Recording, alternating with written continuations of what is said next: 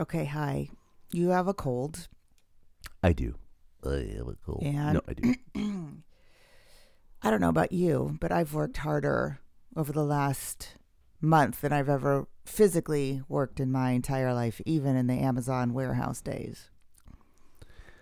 Yes.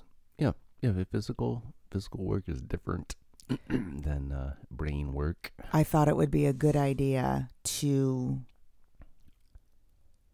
sleep on site in one of the many adorable little camps at the Surfana Festival. I don't know how You're a big anybody. fan of camping. I honestly don't know how anybody enjoys it. I mean, really. So you put in you get up 6, 7 in the morning, hit the ground running, go to bed at 3 in the morning, crawl into your tent that you've provisioned with a brand new sleeping bag, a nice little cot to get yourself off the ground. The tent service even provided air mattresses, which I hate. But anyway, everything is damp because you're sleeping, a 5-minute walk from the beach. All the moisture in the air condenses. Everything is damp, cold. That first night, I'm desperately trying to get to sleep. Any little tiny bit of my body that was exposed to the air was just like sleeping on an ice cube. And then the next night it was that, plus everything was wet. I woke up shivering. And so you're putting in these huge days, getting no sleep, a few minutes here and there of fitful sleep. And then on the third night, I put in 22 hours on my feet solid. I went home that night because I'm like, I have got to get some actual quality sleep, even if it's a few hours. And now that it's over, I've been in bed for 2 days. You are sick? I'm sick, yeah. Well, I don't generally have a lot of contact with people. So when I do, I'm probably going to come down with something. Yeah. We learned so much during these festivals. I mean, obviously, we're doing festivals for the first time. So there's, we're learning by doing. So there's massive amounts of opportunity to improve efficiencies. But I don't see any way of doing that unless we bring in, we basically increase our on-site capacity, which means we need much, much more physical space carved out just for us. And there's never room on these festivals for the amount of space we would need. Maybe we do it. We have to figure this out. But the thing that I really want to call into question is, what is the point of these festivals? I mean, I love to go to festivals. It's a beautiful, lovely experience. People are there to just have an easy time, listen to some music. Nobody's falling down drunk or anything like that. It's not like that. But so much work, so much planning goes behind the scenes. Months and months and months before the festival, loading in, starting about 2 weeks before the festival. The festival lasts 3 days. About a week of loading out and breaking down after the festival. Yep. The amount of work that goes into this versus the level of, however you measure that quotient of people enjoying themselves, is incredibly unbalanced. And Surfana put more effort into keeping this sustainable, keeping this clean than I think any festival of its size possibly could. Did an incredible job. And still, days afterwards, they're raking through the sand, picking up every loose cigarette butt. It's just, It's like, what's the point? When all of that effort, all of that money could be going into something that is that's more toward disaster relief. And it's really easy to say that when you're on the front lines and you're the one that's working so hard, and you're like, why am I working this hard? If I'm going to work this hard, I'd rather do it for somebody that's in a desperate situation. Yet on the other hand, I've always said, oh, there's room for everything. There's money for everything. There's room for everything. And now I'm thinking, now that I've been on the other side of this, I'm like, I don't know if there's room for everything, or maybe just for me. Maybe we just need to bring more people into this. I don't know. Maybe I'm just tired, but man, that was a lot of work. Too much work. I mean, presumably the economics of the festivals for the people, sponsoring them and offering space and all that stuff, it must work out. So the reason to do the festival, I guess, to attract more people to the campground. I don't know. People got to do stuff. You got to have pastimes. Well, I'm trying to learn the business model of festivals, and from what I'm understanding, it's really, really hard to make money on them. I think the whole entire thing needs to be called into question. And this was a little festival. This was like 5,000 people, a couple thousand people a day. It wasn't Glastonbury, Anyway. I mean, somebody must be making money. So whether the share of the pie is different. So probably payment processors. Like, are the food vendors taking pins? Is that yeah. Okay, all right. So I'm sure those people are making money for a start. Well, even that payment processors always make that's money. New, because they used to do the little you buy the tickets up front. So that was built into the business model that people would buy more little chips than they would spend. Were like single-use little pieces of plastic, right? Yeah. But they needn't be. They could have been something more permanent. Yeah. And it slows everybody down too when you have to do the payment process as opposed to just taking a little chip. Anyway, so that was that. Yeah. And now I'm all upset about the fact that no money from the U.S. federal government is going over to Lahaina when they accidentally sent a surplus of $5 billion, $1 billion over to Ukraine. $3 billion, I've read, is what is needed to rebuild Lahaina. They're not getting it. Not getting it yet.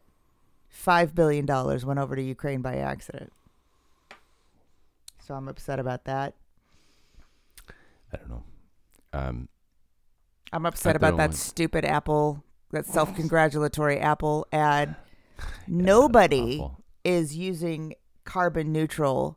No credible person is using carbon neutral as a metric right now. Well, it doesn't mean anything. It's in the public mindset, it's important, yes, but no, of course, anyone who knows anything about the environment doesn't bother with such nonsense. But obviously, Apple has to put the most positive spin on. Actually, they don't have it. I should say, obviously, Apple could just say, "Hey, we here at Apple, we take our job of planned obsolescence very seriously." And it's really important that you have your new iPhone that you'll love for 6 weeks or 6 months, and then we'll have a new one for you. That's right. But Apple's a horrible company. They always have been. They've always been misguided. It's like, oh, it's really important to get a font.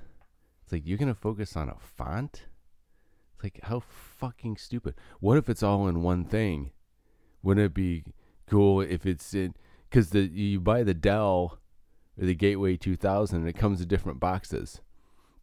What if you put it all in one thing and make it available in 5 flavors? Even though there's only 2 software applications that work with the one thing, and they're ours. Apple's an awful, awful company. Just stupid. It's really I think it's Blueberry.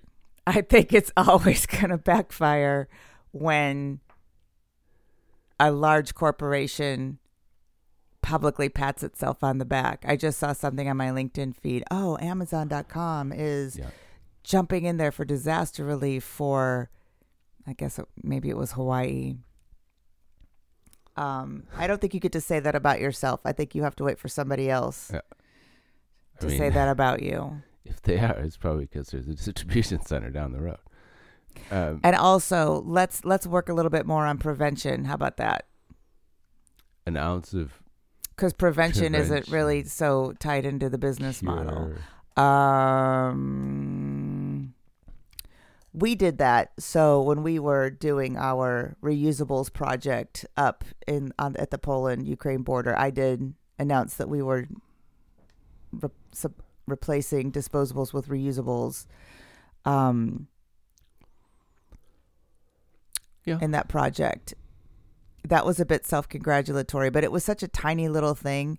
the main reason I did it was just to create awareness around these, like the long tail of waste popping up in places where people might not expect it. So. And it was actually Process's money. So in a sense, you were, promoting the people. That's true, because Process never said anything about that publicly, but I said that for them because they're the ones that funded it. All right, we've got to go take some dogs for a walk, so I think we'll just cut this one short, and then I'll just add to it until we maybe get like an hour's worth of recording on it. Sound good. All right. See you later. Am I Yeah. Okay. Hi. We're recording. Do you want red lights? Do you want headphones? Doesn't matter to me. No, you're monitoring what's actually going to tape. But wouldn't it be nicer for you to have headphones? I think it might be nicer for our guests to have headphones. I mean, I see 3 or 4 sets of headphones around here. So can we just use some of these? Well, you've only got one headphone jack there. Okay. But you can split that. But generally, the more headphones you have, what you want is a potential to have separate mixes for each of those headphones. So if one person says, I can't hear this input as well, I'd like that a little bit higher, you would want to have that flexibility. You don't have that with that. You would have to run all the channels through a separate mixer first that would actually give you multiple headphone mixes. So what I'm saying is, right now, if you give me headphones and I say, I'd like to hear more of you, you can't make that happen without you hearing more of you. So you need one of these for yourself, these little mixer thingies. It's not those things particularly, but you need, separate ways of processing the headphone mixes. So on Rogan, when his guests have headphones, what's happening there? Does he have just a bigger mixing board with more channels? They have separate mixes, so you could send different headphone mixes out. And remember we have all these faders. We're only using the first 2 faders, and there's 6 more faders. But those, you can only have 2 tracks simultaneous recording there. That's why you've only got 2 channel strips live right now. So those other tracks are for I need my cough button. The other tracks are for mixing multiple inputs in there. You could do that, but you can only record 2 tracks at one time. Again, that's not necessarily a problem, because what we could do, if you wanted to send everything through a mixer first, that would also potentially give you separate headphone mixes. You can always use aux sends as headphone mixes. It's kind of a workaround, but you could do it. So then you can get multiple tracks recording, and you're pre-mixing those down to 2 tracks, and then you could send the 2 track from the mixer into the R8. You could do that. Is that a nicer thing to do? How much money would that cost us? Oh, it's not. It's only a couple $100. But it sort of complicates things for you a bit more. I mean, you need to understand it. It's important to keep in mind that what people are hearing in their headphones doesn't necessarily have anything to do with what's going to tape, so to speak. All right. Because you have, once you're sending the signal different places, it could be hotter in the headphones than is actually what's being recorded. So as long as it doesn't bother you that you can't hear yourself. No. Okay. No, I can hear myself, and I can hear you. When I would need headphones would be if you were doing things like whatever. If you were running like a Wacky Morning Zoo, where you need like sound effects, and then you're triggering the, hey, there's the dog barking or whatever. Then, if you have the canned laughter, you would be punching that in on a separate track. I can't hear an electronic signal. Or if you took a caller, obviously I can't hear the caller. It's only what's happening in the space. So when the sound is happening, when it's actually 2 people talking to each other in the same space, you don't need headphones. Okay. Good. Continuing from the festivals. So we did 2 festivals back to back with 2 weeks in between. Absolute exhaustion. Like we were talking about that it feels really good to be physically and mentally tired at the end of the day. It's really rewarding. I put in a good day's work. That feels great. but at least I overdid it. It was dangerous is too strong of a word, but it was too much. And I am feeling very disconnected. When people talk about like disassociation, I think that in a mild form, this is what it feels like. I feel out of my body. I feel out of my routine. I feel completely out of sync, out of rhythm. You know, we've got to put the house back together. We have to get, you know, there's all of these containers in our in the sparkle jar right now that shouldn't be there. Just getting everything back into the rhythm. I feel like I'm just floating around on an eddy of confusion, exhaustion, out of sync. How do you feel? Yeah, I feel a lot of the same. Obviously, things aren't quite normal. You know, we're still sort of behind in, you know, returning some of the rented containers, that sort of thing. I think in your personality type tends to be the inclination to overextend yourself. You get very excited about something. So whether it's, oh man, you know, wouldn't it be great if the garden had this or whatever, then all of a sudden you've exhausted yourself by working outside and, you know, physically taxing yourself for 12 hours of work in the garden because you were very excited about it at the moment. So I think that you tend to get yourself into more trouble with that overextending than I do. Yeah, you are very, very good at balance, taking breaks. I admire that about you, your ability to pace yourself. On my 22-hour day, at the end of my day, at the end of my work day, I unwind by needing some time to myself where I just gather things, reorganize things. People always offer to help, especially if I'm meeting with clients and I've got, you know, a giant table full of reusable samples out there for them. They're always very kindly asking if they can help me. And I'm like, no, I always say to them, as of right now, I'm invisible. You don't have to see me out. This is a way for me to just wind down, collect my thoughts. It'll go much quicker if I can put all this back together myself because I've got my order and my routine. Thank you very much. And I need that at the end of every day. So even at the end of a 20-hour day, when I'm out at a festival, I needed everybody to go home. Yes, everything would have gone quicker if I had help, but I just needed to wind down. And I'm like carrying pails of gray water and, you know, putting them down into the shower sewage system back and forth, basically falling asleep while standing up. But I just had to do that in order to wind down. But then I have like 2 hours before the day starts again. Right. So the thing I learned about these festivals is you need a lot more people than we thought, and you need to put them into shifts, and everybody needs to do one thing for 4 hours, kind of assembly line, and then they're done and they switch off, and the next person that comes in knows exactly what they're doing, and it's like a baton handoff almost, you know. And that's how you keep this sane, you keep it going. I think like that's how we're going to do it the next time.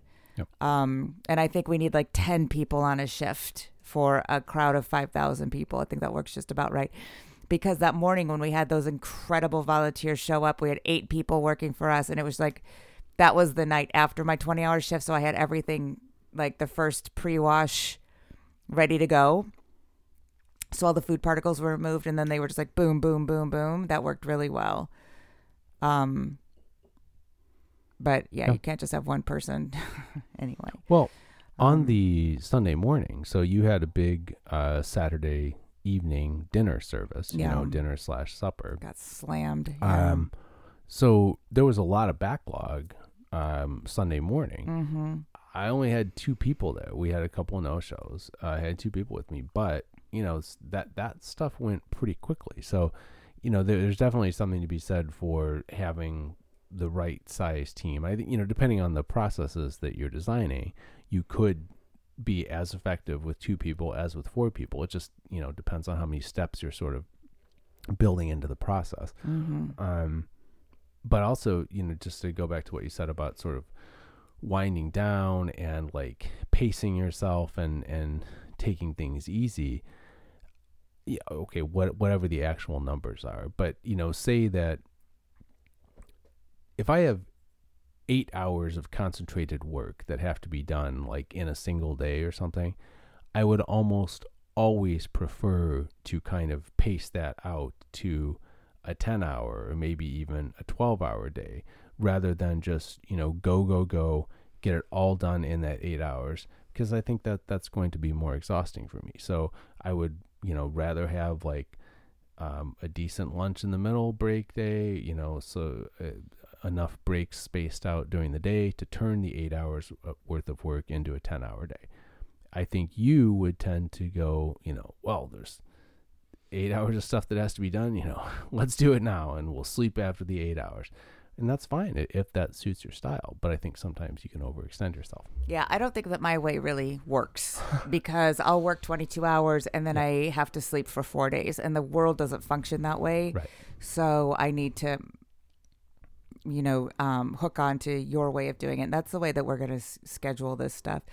Also, now that I understand how the cups things work, God, I hate cups so much. There's nothing about cups that I don't despise. But it would be interesting in terms of flow and counting to put the RFID tags on the carrying crates. Mm-hmm. And so we know each carrying crate has X amount in it. Once they get cleaned, they go into the clean carrying crates, stacked. That crate gets scanned and tagged and goes into the database. And then we just kind of know what's coming in, what's going out. That way it's very more easy for everybody to find stuff. I think that we need to reorganize it that way.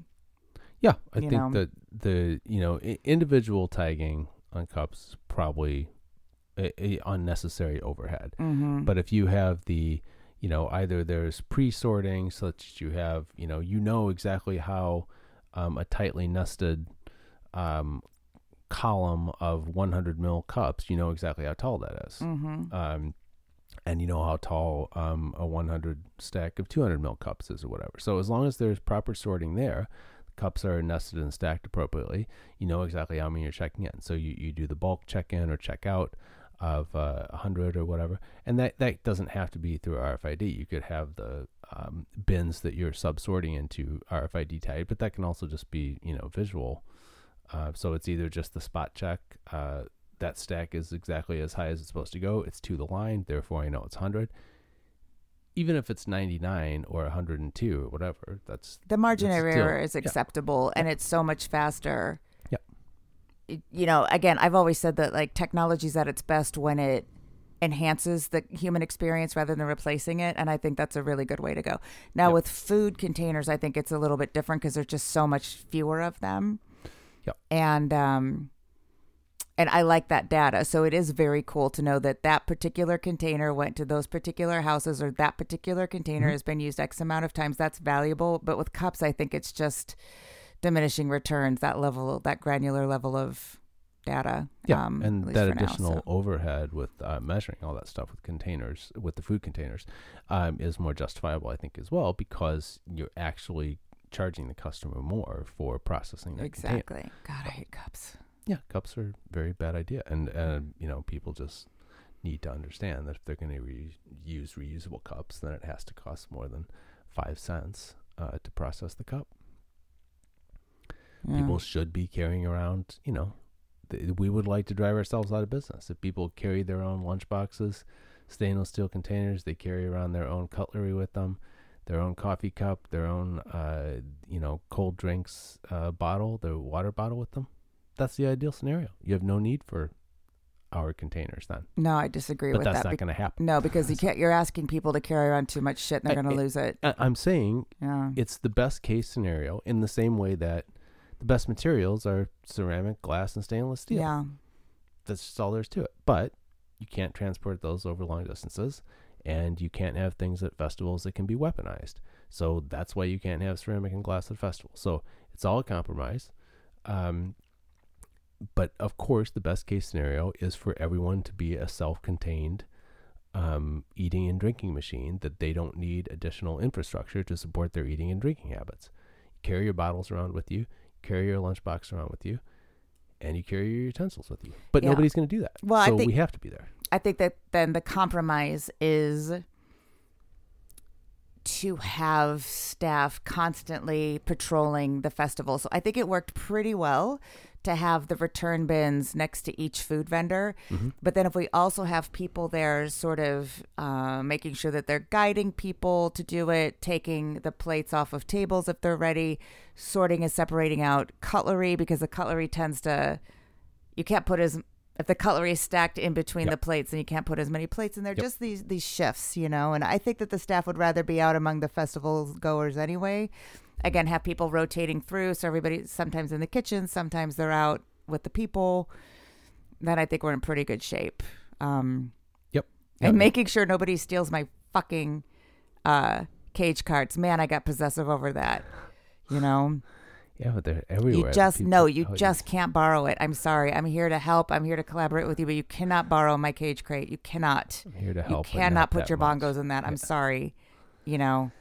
Yeah. No, I need it at all times. So I'll help you in any other way, but you cannot borrow my cage crate because you will not bring it back. I felt bad, though, for the musicians who, they didn't know that they were going to be involved in a beach gig. It's like, well, where do I load in? It's like, oh, you can park, 200 meters away, and then all you have to do is drag your equipment over sand. Mm-hmm. Like, oh, Christ. It's like, I will lend you a cage crate and one of my staff to help you do your stuff, but you can't take it by yourself. Right. Yeah. Well, sand sucks. Sand is tough. Wheels and sand don't go well together. You should have camels. Anyway, so I'm feeling quite disconnected. So I'm going to go for a somatic therapy session with Amanda McRae. My friend Megan, shout out to Megan, introduced me to Amanda. And Megan said, it's very hard to explain what Amanda does without it sounding woo-woo. And even Amanda would confess to that, but it's life-changing. And indeed, that is true. So if you are feeling out of sorts or having trouble sleeping or feeling like there's, some unreleased emotion or tension, or I don't know how to explain it, but you go to Amanda. She does this thing where she has you sit up on the massage table and she looks at your feet. And apparently she can tell things about your feet, things about you from your feet. And then you lie down and she has you do these, they're not exactly breathing exercises because she's not saying to you, and maybe she does to other people, but not to me. She's not saying, okay, breathe in for 5 and hold it and then breathe out for 7. She just wants you to breathe consistently and normally, but not force it, not like deeply or anything like that. But I have a tendency to hold my breath when I'm stressed. So every time she saw me doing that, she's like, Beth, breathe. You're not breathing. And then she just does this light kind of tickly massage where she's just sort of tracing your body and tapping your body with her fingers very lightly, and then a very light massage. And it's an hour of this. And the first time I did it, I cried like a baby. And then I felt really self-conscious because I'm like, sometimes when you cry a lot, your breath starts to turn bad. And I'm like, I'm just really afraid. She's like, just go for it. I'm used to everything. I cried and cried and cried and cried. I don't know why. And then I slept better than I have slept in so many years. And I went back and did a couple of those sessions. And this was before I was even having breathing or sleeping problems, like menopause sleeping problems. And now I can take what Amanda's taught me and apply it myself at night. Like, oh, Beth, are you breathing? Breathe consistently. So I think I'm going to go back to Amanda to kind of reset all this. She talks about resetting your central nervous system, but she talks about it in all the medical terms, like whatever the names of the nerves are. I don't know. Very scientific. Yeah. Well, she knows the names of the nerves. I don't. But there's really something to this, I think. Okay. And so I'm going to go back and do a couple sessions with her. I think that's really going to help just sort of reset everything. And so this breathing, is it very conscious, like inhale for X number of counts? No, for, that's the thing. okay. She's like, just breathe deeply but normally. Like, What about nose versus mouth? No, just, I can't remember. I think she wants you to breathe through your nose. Okay. And what is this crying and bad breath thing? I didn't know about that. I just think sometimes if you cry a lot, maybe it makes your breath bad. I don't know. I was just worried about that. It was fine. You probably weren't in the best state of mind if you were crying continuously. So. Like really crying, really. And you don't know why. That's the point of it. It's the release of that emotion that you're supposed to be expressing that's just sort of pent up, I think. I don't know anything about crying. I mean, I don't know if people can cry without meaning. I don't know. I don't know if such a thing is possible. Yeah. Anyway. It's really good to know what you're capable of at any stage in life. Like maybe it's not good for you. It's not sustainable. Obviously, people shouldn't be on their feet 20 hours a day for a month in a row. But to know that you can do it, that is really rewarding. Yeah, I agree. Our capability of our bodies, of our amazing human bodies. Body, but the mind is an important part of it because the body will start to, it's like, hey, take it easy or whatever. But the mind can definitely propel the body for an extended period of time. Mm-hmm. Obviously, the mind can't just will the body to get rid of that cancer or whatever. Yeah. But some people think that's possible, but I don't know. I know, probably Amanda does, but no, Amanda's the real deal. She's not like that. Okay. She's not like that. And I don't know. Maybe the mind can get rid of the cancer, but I think that's probably unlikely. But yes, the knowing one's limits as well. But that also means knowing when one can sort of safely go a little bit past the limit. Like if today's going to be, so if I have the choice between today and tomorrow are going to be exactly the same, or today's going to be a little bit harder, but that makes tomorrow easier. You have the option of doing that. When you know your limits. So. Yeah, and also movement. Like my tricky shoulder, my tricky left knee, no problems because I'm moving. But not overtaxing, just moving normally, naturally, not in a gym, just. And my shoulder and my knee aren't bothering me. My shoulder's still bothering me a little bit, but my knee isn't bothering me at all. Or at least it's a lot less. No, I think you that's gotta move. So important. Yeah, when I see those like people on 600-pound life or whatever, it's like, oh man, how do you get yourself into that? Because if you just start to move a little bit, I think it's so important. I remember this conversation I was having with Chandra, who's my friend, and I met her when I hired her as a personal trainer. And I said to her one time, for me to be very physically fit, very thin, I have to devote my life to it. Yeah. And I'm like, I don't have time to devote my life to it. But we should be devoting our life to it. And so what I've done is I've made it so that my work life gets me moving. And then it's both. Then it's not like, 6 hours in the gym and then sitting behind the desk. So that's covered. Right. Yeah. Mm-hmm. And then what happened to you is you got sick. We probably both have COVID, but you got sick. You have a pretty bad cold, cough, sneezing. And 2 days ago, you looked like you'd aged 20 years. Yesterday. And you're like, I'm fine. I'm going to go to the sparkle jar. And I'm like, no, Michael.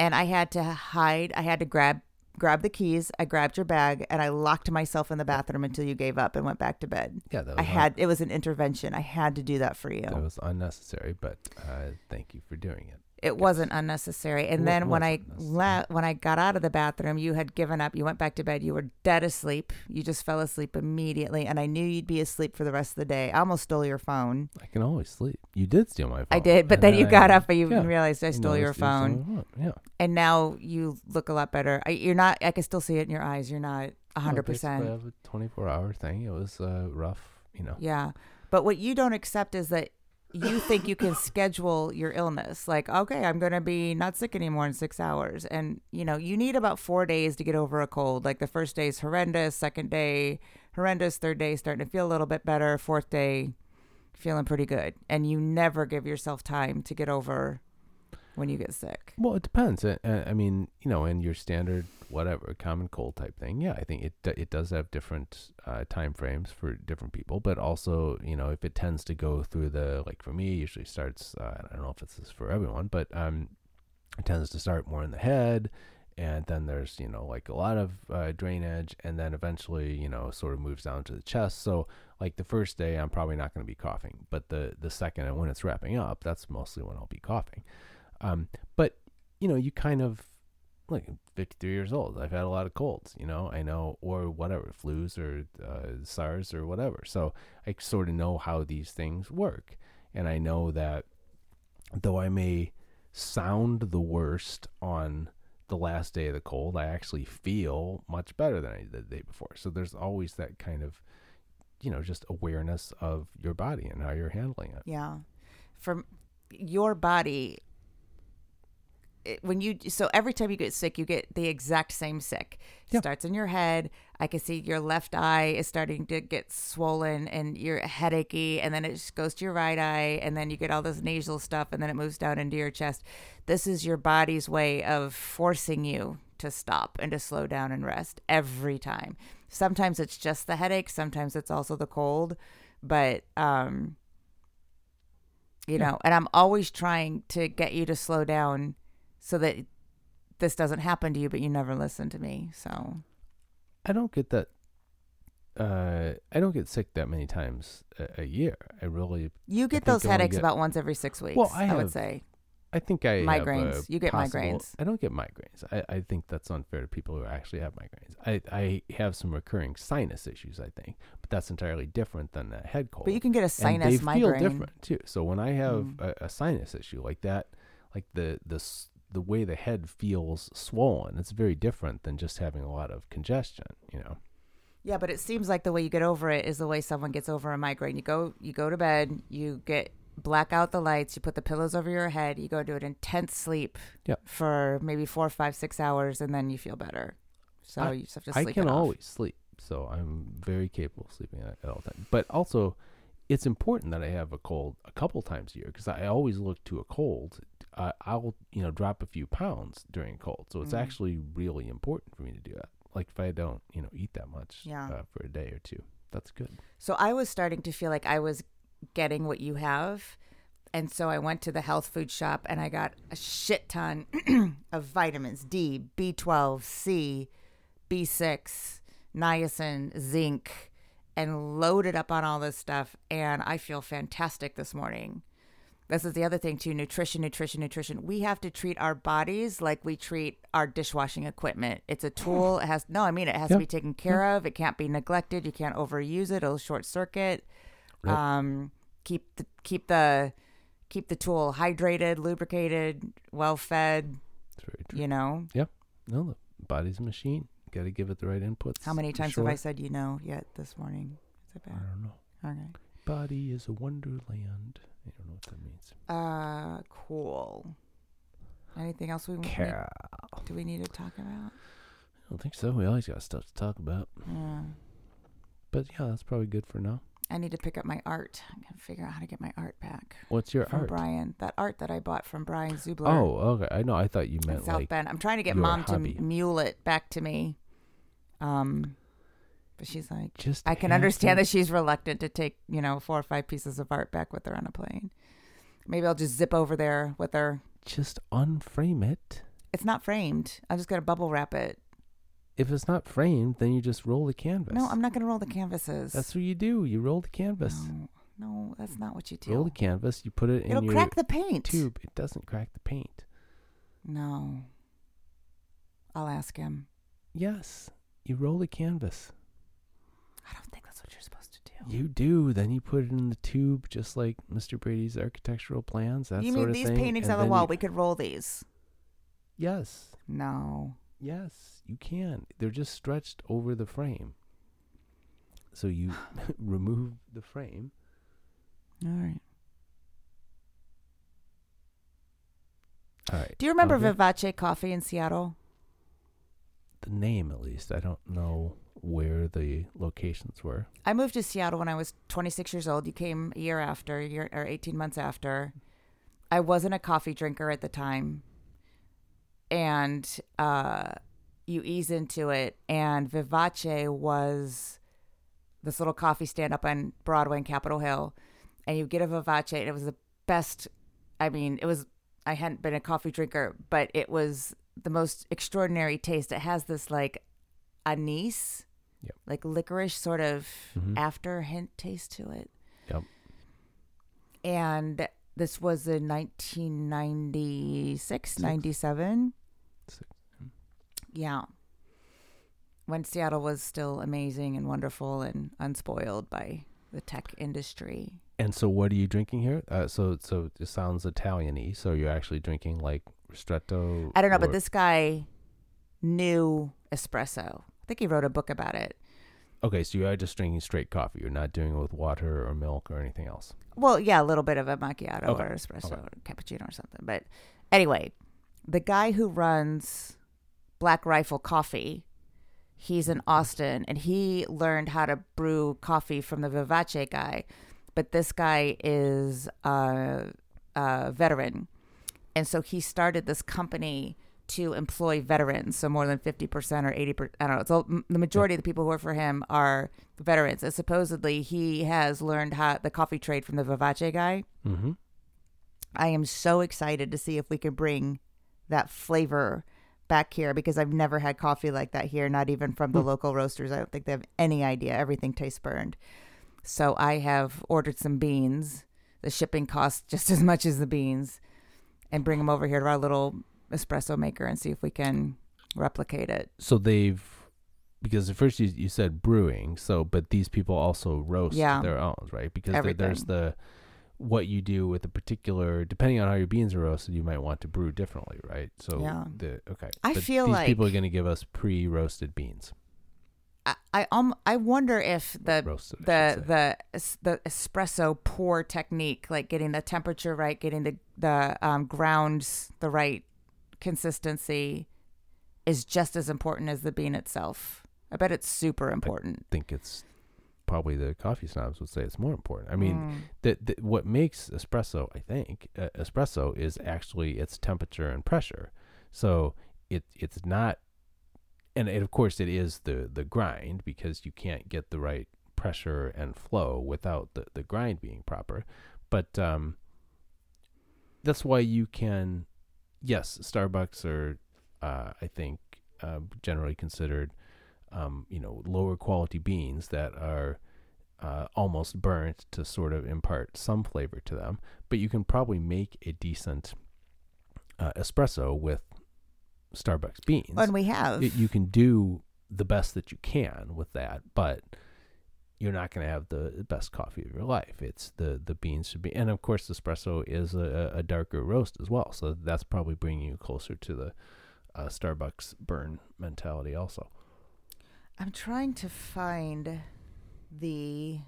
But I think your big time coffee people would say, yeah, you're going to roast your beans differently depending on your preparation. So if you're going to do, percolator and drip and press, Turkish, all of these different methods of preparation, I think it has to go hand in hand with the roast and the grind. I mean, you've got the roast, you've got the grind, and you've got the bean itself. Mm-hmm. It's like wine almost. That, I think, is probably where there's the least variation, I suspect. I mean, aren't there only two types of coffee bean, like Arabica don't and then know. the shitty one? I don't know that. That would be an interesting question. Versus like wine grapes, you're saying, where there are so many different wine grapes. Yeah, I don't know. Does it depend on the climate and the weather and the isn't rainfall? there something like only like two different kinds of tea leaves? Like, isn't there? Yeah, Like I think tea so. is actually tea. It's like, Yeah. well, wait a second. How is there green, white, black? I don't understand. I'm trying to find the actual name of that Frites joint that's right around the corner from Mom's house. Oh, your new super spiffy frites. Well, it's so is this what it is? Fries with chicken available in a new restaurant, Flams of Friedhouse. No, I don't think that's it. Fleming's? This must be it. Fine. The best French fries in Amsterdam. That's a big, bold claim. Right in the heart of Amsterdam, a bit south attraction. Next to Metro Station Rokin. Yeah, that must be it. Is that it on the Herengracht? Yeah. Nope, that's not it. It's on the Heilige Weg. So, I need to find what it's called. Come on, what's it called? This is Gourmet Frites Place. So they're sort of, are they promoting things that every Frites well, now you're giving it away. Oh, that's this place. Because if they say things like, we fry them twice, it's like everyone fries them twice. I know. Yeah. Frites, maybe it's on TikTok or something. Oh, they got famous. Friet TikTok Amsterdam. Een uur in de rij staan voor een frietzak of koekjeswinkel because of a video op TikTok vanwege op video they promoted through TikTok. No, this is how it happened. So with the chocolate cookie place. Fun day. And they actually have a rope that goes all the way across the canal ring. Do they say what the name of it is? It's okay, well, what's the name of it? They're not going to say what the name of it is. Mannequin P. It's right up the street from the cookie place. So are they going to say the name of it or not? Oh, that's what it's called. Cookie place is called Fundela, right? Or something like that. Yeah, something like that. Smash Burger. Yeah, we saw it on TikTok. Yeah, we saw it on social media. Anyway, so you and I have profoundly different attitudes toward marketing and branding. You have no use for it. Doesn't matter. I wouldn't say I have no use for it. I would say that I see it for what it is. It astounds me, honestly, if you're talking about 30 and 40 somethings who are planning some of their excursions during their possible once in a lifetime trip to Europe. If they're saying, I got to go to this place because I saw it on TikTok, that's very upsetting to me. And I don't think that speaks well of the world. Well, I don't think it's 30 and 40 years old, but it's 30 and 40 and 50-year-old people, but it's younger people.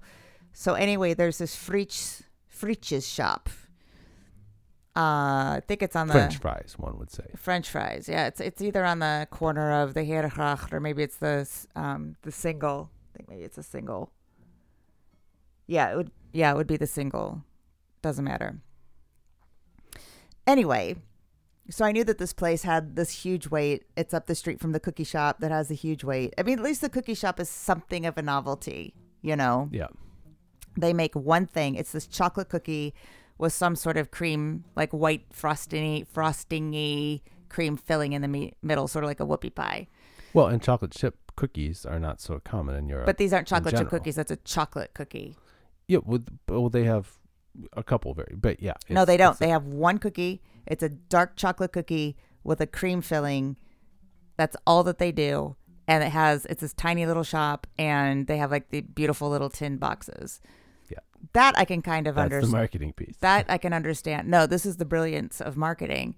So the place up the street is the French fry shop. It's the exact same fucking French fries that you can get on any chip shop at 3 a.m, drunk. They say that these things are hand cut fresh every day, but we know one of our clients is right next door to the guys who slice up the chips. That's not such a big deal. It's just potato chips. They put them through, or potatoes. They put them through the chippy thingy. Right. They're still putting them in bags and refrigerating them. It's not like they're cut on site. Well, anyway, so but it's all white metro tiling, beautiful hand scripted menu. They also do bitterballen. They have a few fancy things. So they have like a lobster bitterball or something, and maybe like a crab bitterball. They put two things on the menu items that probably nobody ever orders to make it look fancy. And then with the frites sauce, the frite sauce is usually mayonnaise, mayo, garlic sauce. So they've added some fancy frites, like a larger selection of frite sauce, like truffle and lime. I don't know. Curry. That's on the list. Sure. So they've taken the exact same thing that is, on every block in the schlocky touristy areas of Amsterdam and made it look fancy. Yep. And there's a line out the door, and I think they probably charge a little bit more. It is absolutely brilliant. Like, that's the power of marketing, of merchandising, of branding. They get themselves on TikTok, and they've made themselves look distinctive when they're totally, totally not. Good on them, I say, I think it's morally reprehensible if there's actually nothing different. And it's in a better them. part of town. So it's more like a destination as opposed to just drunk food when you're in the red light district. Love it. Storytelling. Yeah, another thing. Yeah, I mean, it's, Yep. stood in line for these. If it's your first time to Europe, you stand in line for these French fries. You have to tell yourself, "Oh my God, they're so amazing." I mean, they're not they're not fried in duck fat or anything fancy like that. They're just fries. Well, they probably are, but no, again, they're not. Goose fat is what you fry things in. There's nothing. But I don't think that's these not are fried uncommon. goose fat. Look, I'm just saying, I've probably had some of the best frites in the world, and some of those were at Burger King. I mean, fresh Burger King fries are fucking delicious. Are they? Yes, they are. Now, they're not going to be as large a cut as European fries tends to be. But that also means you have more surface that's fried as opposed to the, kind of tender potato-y inside. Each has its advantages. Fast food is absolutely repulsive to me. Yeah. Repulsive. Yeah, absolutely. I couldn't even thinking about eating fast food makes me queasy. I don't even know what that means.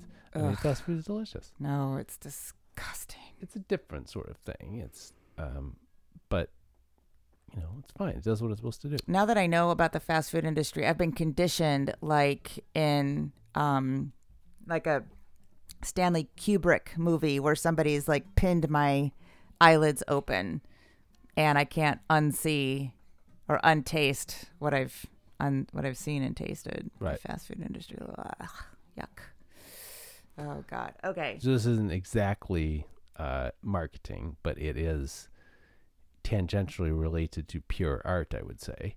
So what you're just talking about there, the actual title, the Anthony Burgess title, is A Clockwork Orang, because that's like the Maori word for like orangutan and man, right? So he's a clockwork man because he's been conditioned. He no longer can exercise free will. He has to vomit when he thinks about raping or whatever. But so it's only the editors that make it orang. That must be a misprint. I guess it's A Clockwork Orange. It's not A Clockwork Orange. It's A Clockwork Orang. So that's just the machine around the author made it A Clockwork Orange. Wasn't that movie based off a book? Yeah, but I'm saying the title of the book is A Clockwork Orang. Is it? It's supposed to be, but it's not by the time it gets to press, because the bean counters and editors have said that, well, A Clockwork Orang, that doesn't make sense. What's the worst? No, I'm not going to ask that question yet. No, I'm just going off on a tangent. I was going to ask, what's the worst sort of heart-stopping, isolated mistake you've ever made in your professional career? Was it when you guys left the door open on the van of Situation Grey? And all the instrument. Luckily, the instruments didn't fall out. That's my proudest moment. What are you talking about? Okay. I'm not ashamed of that at all. No, I wish that had been intentional. Yeah. I will say that was genuinely a mistake. It's a funny mistake, and or like in school, like when you were in law school, did you ever have a real life moment that we have, like nightmare moments where you show up for the final exam and you haven't been to class all semester? Did you ever have a moment like that, or what was like your closest moment to that? Or Mr. Perfect never had a moment like that? No, I have that kind of stuff all the time. It's often because, I should say, I mean, I'm not trying to be dramatic. I know that I'm not experiencing the world quite the same way as a lot of other people are. I'm often not privy to information that other people seem to have. It's not that I've been, misled particularly. It's just that I apparently need different signals than some people need in order to acquire the same, or to take note of the same kind of information. So very often I'm operating under kind of different assumptions than other people, I think. I find that often. Yeah, I think that you and I often, maybe I do too, and that's why you and I are often in our worst fights, not fights, but like aggravated debates when we're trying to work something out around work. Yeah. We're often agreeing with each other, but it takes us a long time to realize that because we're coming at the issue from such totally different perspectives. Plus, I do that terrible thing where I don't listen to you and I assume I know what you're going to say when I'm often wrong. And I'm sure I do that as well. You don't. I'm working on that one. That requires a lot of patience, where it's like, okay, we have to sit down, we have to listen to each other, finish what the person's going to say, even though it's hard. I'd rather do planks where my, abdomen is shaking than listen to you finish a thought when I am sure I know what you're about to say. That's how hard it is for me. I don't know. I'm sure that people, give seminars or write books about this sort of thing, but maybe part of the purpose in actually conversing with somebody, genuine dialogue, is that maybe you're supposed to not just get the content, the essence of what they're saying. Maybe you're supposed to allow them to express it exactly as they intend to. See, I was very much wanting to interrupt you to say and let them be heard. And maybe you'd be right to do that. I don't know. That would have been funny. I'm sure, yeah. But I didn't, but I wanted to. Trini London Cosmetics. What is Trini's last name? I always forget. I think it starts with a W. You don't need to know because it's part of her brand. It's Stop it. Just Trini. No, I'm saying that's her thing. Trini. She just. Why am I so bad at typing on my phone? I'm wildly inaccurate. Because you're not in your 20s. No, I think it's. I have phones motor. Are for Trini making Woodall. Phone calls. I love Trini Woodall. Trini Woodall. Yeah. So she had kind of a similar crazy career. She had fell in with the wrong crowd, or was the wrong crowd, drug problems in her early 20s. Really? Then she was like a day trader, I think, and, had to sort of mask for years. The only woman in the industry, did pretty well. She's like, I'm hating this so much. And then went into fashion consulting, and then she started it in her early 50s, Trini London, this cosmetics company that I absolutely love. She just flooded Facebook with little videos of herself in her closet, teaching you how to dress, teaching how to put your makeup on. Was, typical story of a female entrepreneur, was told over and over and over again by investors. You're focused on the wrong demographic. Women over 35 plus are never going to buy makeup online. This is all millennials. She's like, I know I'm right. I know my audience. I have dressed thousands and thousands of women. And it's one of those typical stories where there's always going to be this moment where you have to decide, if I'm getting consistent feedback that I'm wrong, am I wrong or are they wrong? And sometimes you're wrong and sometimes they're wrong. But when you know you're right, you stick with it. And I was like, go, Trini, go. Because we're in that situation too, where I'm like, everyone is telling me I'm wrong, and I know I'm right. And so she finally got an investor that saw what she was trying to do, and now it's like a $300 million business. And I have all the cosmetics. I buy all of them, and I'm about to replenish them. And she also was being told, like, this is a typical, toe the line MBA thing. It's all about growth. Returning customers, especially with cosmetics, aren't as important because they might be replenishing like once or twice a year. She's like, no, the retention is the most important thing because I'm going to be adding new product, I'm going to be adding new lines, building the community. And she was right. And I'm just now at the point where some of my cosmetics that I bought from her need to be replenished. I'm replenishing them because I love them. They're not cheap, but they're not ridiculously expensive. The eyeshadows will last till the day I die. And I admire, and she's 59 years old, so she's a little bit ahead of me. And I'm like, oh, I would love to have Trini on the podcast once we're, big and successful and have traffic. I hope that she says yes. And she's like a jaunty, brassy, big personality English woman, Right. God, Beth, stop doing that. So I don't know anything about the cosmetics industry. And to go back to your point about marketing, how different is the stuff that's actually in the jar? So Clinique, Estee Lauder, Sephora. Mm-hmm. Is this all actually the same product? To go back to your example about that there's the French two fries. companies that make all the cosmetics that you buy in the department store. But there's a definite noticeable difference in quality for the most part between department store cosmetics and drugstore cosmetics. And what's a department store cosmetic? Like your Cliniques, Dior, Bobbi Brown, as opposed to L'Oreal or Max Factor, the things you'd get in a drugstore. And so the department stores are nicer than the drugstore. Yeah. So what about the stores that have their own, like a Sephora shop? Yeah, those are higher quality. Okay. I would say, yeah. Okay, right. So you're saying you don't want to sell through CVS or whatever.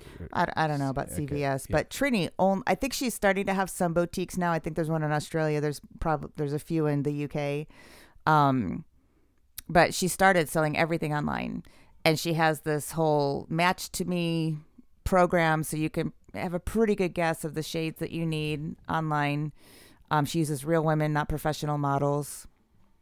I actually don't mind the professional models. Because that's one thing is the color. You have to have a wide range of colors available in order to appeal to a broader demographic. Well, no, I think that her point was that women over the age of 35 still care about what they look like. They still want to do their makeup. They maybe feel overwhelmed. Like, we're busy now. We don't have so much time. We don't know how to do our makeup maybe anymore. Because, also your face is changing. I've had to go through this a couple of times where my face is changing. It's aging. I need to rethink how I apply my makeup. And I need some help with that. Okay. So then you kind of start to like feel a little self-confident or lose your confidence. Like, I don't know how to do this anymore. Can I get away with this much eyeliner?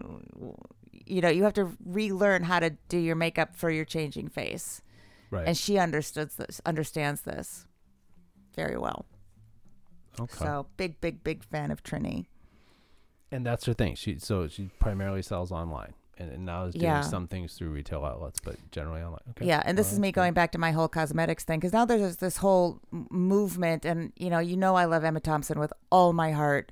She is the maximum best example of aging gracefully, aging tastefully. But she's out there going, caring about what you look like is a waste of time, women. Like, just get on with your life. And I'm like, there's an in between. There's an in-between. I think that all of us, men and women, feel better, do better, look better if we put some modicum of effort into our appearance. Yep. There's just no denying that. The minimum of looking put together. I think there's a question there about who exactly you're doing it for. I'm doing it for me.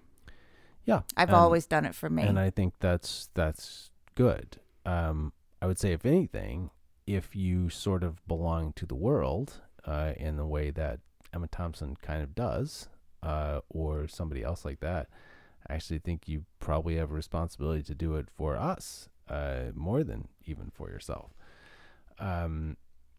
Should celebrities, quote, look good? I think so. That's kind of their job as a celebrity. Now, it doesn't mean they have to go, crazy and whatever, look like Madonna or something. But yeah, I think we kind of own you there. So I don't think that celebrities should be allowed to just kind of give up. I'm not going to appear in makeup anymore or whatever. Right. What's the name of that actress who was so beautiful in her youth? She was in that Woody Allen movie.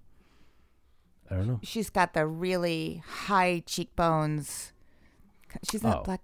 Who is that? Hemingway? No. She's older than Hemingway. Oh. We just saw her presenting an award. She's got that. Sorvino? No, she's older. She's way older than we are. Well, Sorvino's older now. No. She's in one of the 70s Woody Allen movies. That's what I'm thinking. There were very few. It was a black and white movie. That's Hemingway. No, it's not Mariel Hemingway. It's the other one. She's. Come on, Michael. You should do your trivia brain. She has kind of like these hooded eyes. British? She's the British or French or American. I don't think Woody Allen uses French people. God, now I gotta look it up again. Other than it's terrible. I'm blanking on her name right now. From Coen Brothers. Nope. Etc. Nope, older. Yeah. Hold on. I'm. She's more like even predates Diane Keaton. I mean, he has used like a Rebecca Armstrong type, but I don't. He likes her particularly. It is her name is Mia Farrow. No, not Mia. No.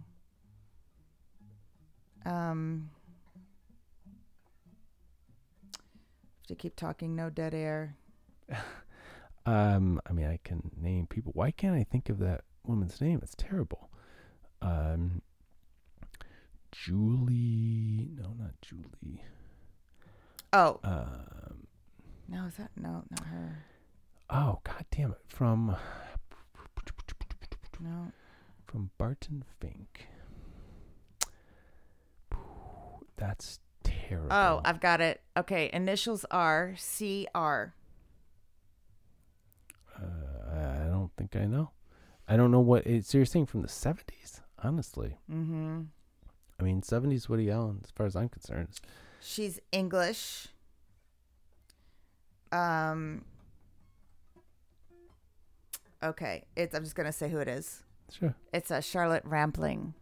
Oh, Charlotte Rampling. You got to give Rampling more credit than being in a Woody Allen movie. What Woody Allen movie is she even in? That black and white one. Is she in Manhattan? Anyway, it was so gorgeous when she was younger. Now she's like aggressively not. Oh, no, she goes out of her way to not. Yeah. Well, she was in Dune, for God's sakes. Okay, well, boy, was she beautiful. She had a look. Yeah. Well, did you see the swimming pool movie? Yeah. Did you like it? Did you like the swimming pool movie? Yeah. It was like that kind of movie, False. I am false. Yeah. Wait, so honestly, I can't remember now. Is she? All I remember is like, Meryl Streep and Mariel Hemingway. Is Rampling in Manhattan? Is that the black and white one? Yeah, I think so. Okay. Or one of them. Mm-hmm. Okay.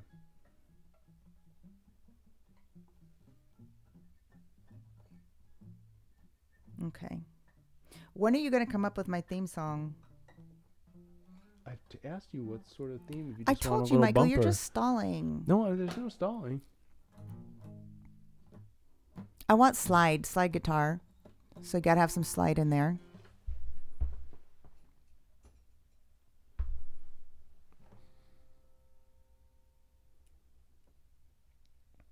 this little beastie.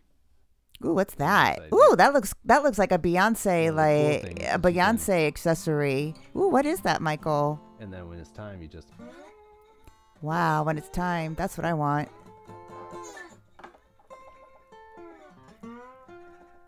Put the mic down by your guitar. Put the mic down by your guitar.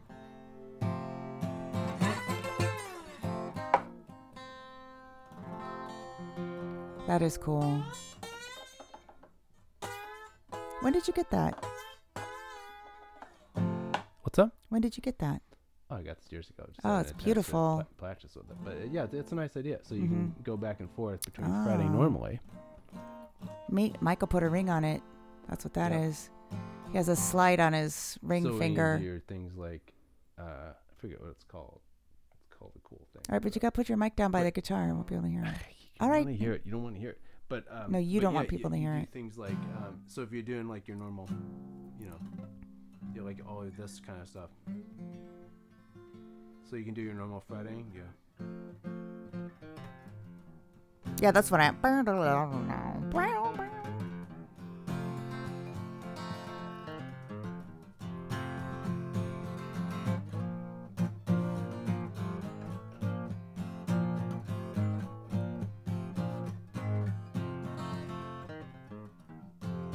But then when time comes, you just go.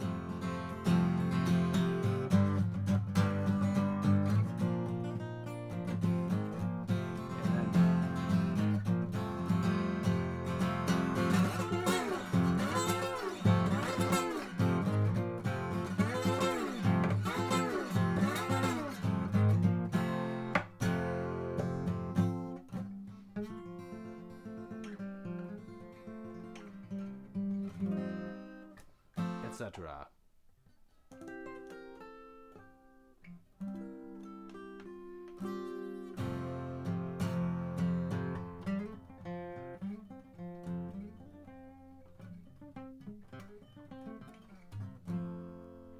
Oh, see, that's nice. And then you can do your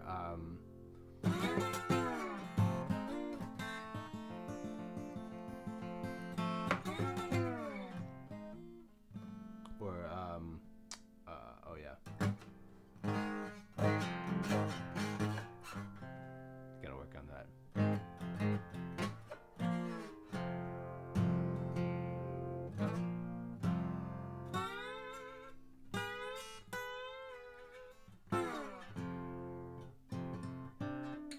Alright, enough noodling around.